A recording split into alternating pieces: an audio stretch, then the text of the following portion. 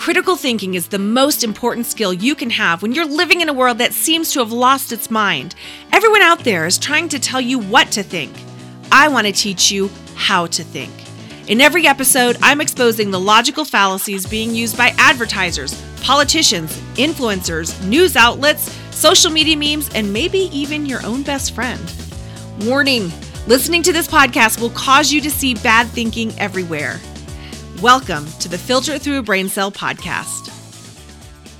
Hey thinkers, what is up? Kathy Gibbons here. Welcome back to another episode of the Filter It Through a Brain Cell podcast. And I realized I have been so focused on trying to review some of the past fallacies that it's been a hot minute since I've read a review that a listener has left for the show. So I thought I'd read one of those today as we get started here. So this one is from Instagram, from an account called Handsome Cat Games. I kid you not.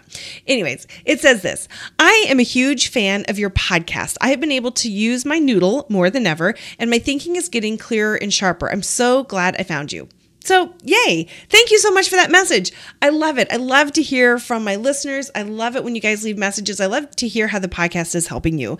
It's super cool when you guys are using this with your families, when you're using it for yourself to learn good thinking.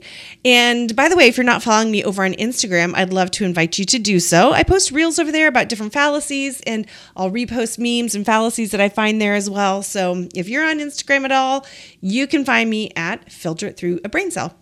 Okay, so let's start off with a quick review of a fallacy that we covered earlier this season, the oversimplified cause fallacy.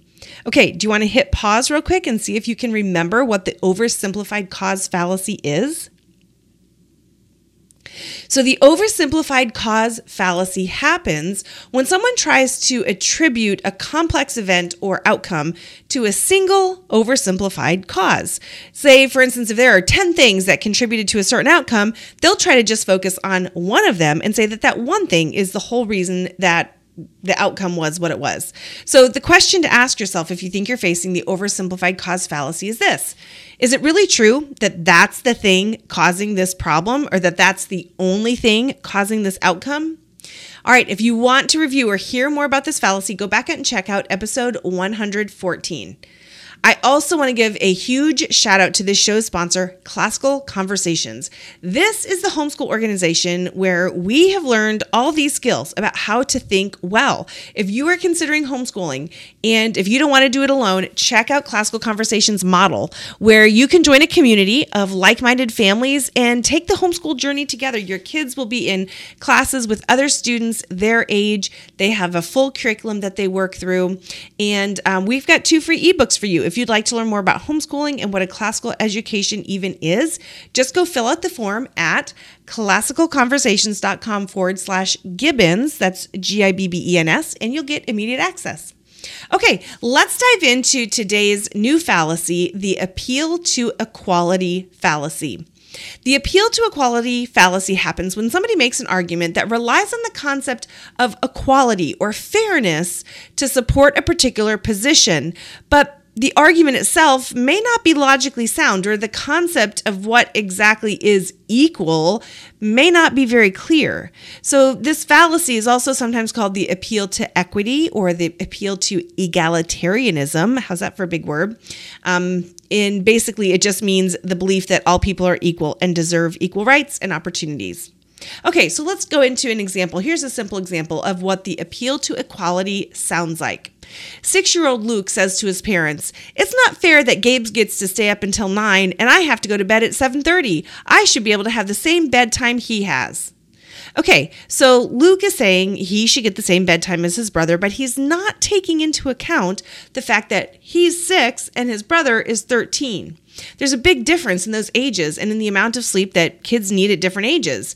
Now, maybe there could be a good reason for him to make this argument that he should be able to stay up until 9 p.m., but he's not making a good argument in this example. He's simply appealing to the idea of equality. Sadly, our culture is full of examples of the appeal to equality. And I bet if you had a conversation with your family, you could come up with a whole bunch of them that you have seen, that you have heard, that are happening right now in culture around us. But here's a few other examples. There are kids' sports leagues that don't keep score anymore. Isn't that crazy? Sports leagues that don't keep score anymore because they don't want there to be a winner or a loser. They want to have an equal outcome for both teams at the end of the game, regardless of how they played. Okay, do you see the appeal to equality? They're just looking at, okay, we just need to have equality. We need it to be equal on these two teams. And they're completely failing to look at, well, how did the two teams play? Did one play better than the other? Did one score more than the other? And they're just kind of throwing that all out the window. So the problem behind the thinking in an appeal to equality is that while treating people equally is, yes, it's the right thing to do. It's a noble principle. But it doesn't mean that everyone should receive the same outcomes in every situation, especially in situations where effort and merit comes into play. And it doesn't mean we should automatically make everything equal for everyone when there are a lot of other things that need to be taken into consideration. Now, I do just want to say this. There is a difference between equality and equity. And a lot of people have equivocated these two words to mean the same thing, but they don't mean the same thing. I don't have time to go into it all in this episode, but I just want to encourage you to take some time and look it up and learn the difference between the two and have a talk about it as a family, because equity is being equated to equality and they don't mean the same thing. And it's causing a lot of confusion in conversations in society and in culture. Okay, another example of the appeal to equality, in my opinion, is grading on a curve. If you've never heard of this, ask your parents, ask somebody who's older. They have probably heard of what it means to grade on a curve. So let me just kind of break it down generally here. Grading on a curve refers to the process of adjusting students' grades on a test or assignment after the test has already been graded in order to make sure that the grades are quote unquote properly distributed throughout the class. For instance, let's say that there's a test and everybody bombs. The whole class, most of the class does terribly. Like, let's say the class average is really low on that test. What happens is the professor will take, let's say, the top 10% of whoever the grades are, and all those people get A's. And then they take the next 30% and give B's to all those people, and so on and so forth. It's a way of redistributing the grades in an attempt to make it more fair or more equal, or to raise everybody's grades if the whole class did terribly. Now, grading on a curve is somewhat controversial in college classrooms because think about it. If you're the student who did terribly, but you ended up with a C- after they graded on the curve, you're ecstatic about being graded on the curve. However, if you're the student who got the A+, you could potentially end up with a lower grade when it's based on a curve. And I ask you, is that fair? Does the person who partied all weekend instead of studying deserve to get a better grade, and the student who studied hard to get a good grade deserve to have their grade lowered?